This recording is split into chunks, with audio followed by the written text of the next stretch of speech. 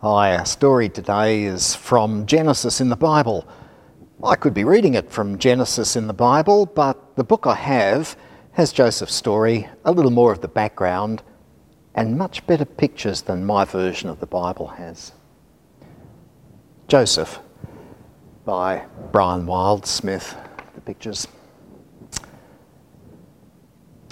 Pharaoh decided that Joseph would be brought out of prison to interpret his dreams.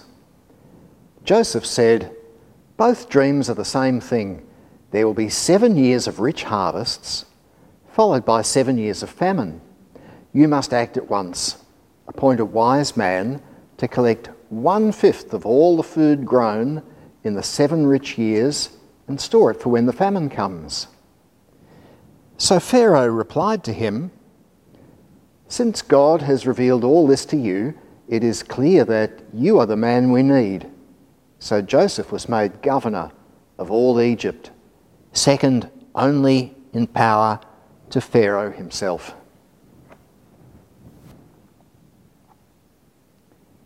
During the 7 years of rich harvests, Joseph went through all the land of Egypt. In every city he ordered huge storehouses to be built for the food. And then after 7 years, the harvests failed. Famine came. People from all countries travelled to Egypt to buy corn from Joseph.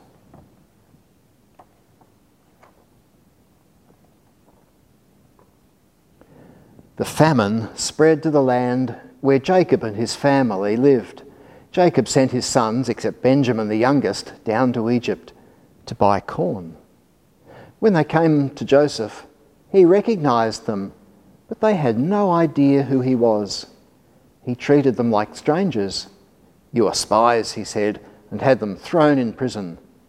On the third day he said, "If you are really honest men, then one of you must remain here as hostage, and the rest can go home with the food. But bring your youngest brother back here to me." But Joseph played a trick on his brothers. He gave orders for their sacks to be filled with the corn and the money to be put back in with it. The brothers loaded their donkeys and began the journey home to Jacob to tell him all that had happened. But when they arrived and opened their sacks, there was the money with the corn, and they were very frightened. Jacob was furious. "You are robbing me of my children," he said. "Joseph is dead, Simeon is hostage, and now you want to take Benjamin from me." As time went by, the famine grew worse, and soon all the food they had bought in Egypt was used up. Jacob called his sons and told them, "Go back to Egypt and buy more corn." "But we can't," they reminded him. "The governor of Egypt made us promise to bring Benjamin back with us." Jacob was unhappy, but at last he gave in. "Go, and may God protect you," he said. And so the brothers set off for Egypt again with Benjamin. When the brothers arrived in Egypt, they found that Joseph himself was there to welcome them. They were taken to the palace, given water to wash, and food for their donkeys. Joseph released Simeon from prison and ordered a great feast. When Joseph arrived at the feast and saw Benjamin, he nearly burst into tears. "Is this your youngest brother?" he said. "May God protect him." When the food arrived, Benjamin was given more than anyone else. Again, Joseph gave secret orders to his steward.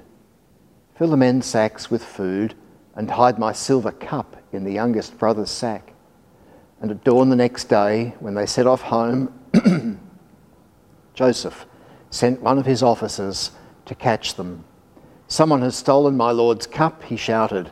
"No," said the brothers. "If you find the cup in any man's sack, let him die." And of course, the officers searched and found the cup in Benjamin's sack. The brothers were terrified and begged for Benjamin's life. They were all arrested and taken back.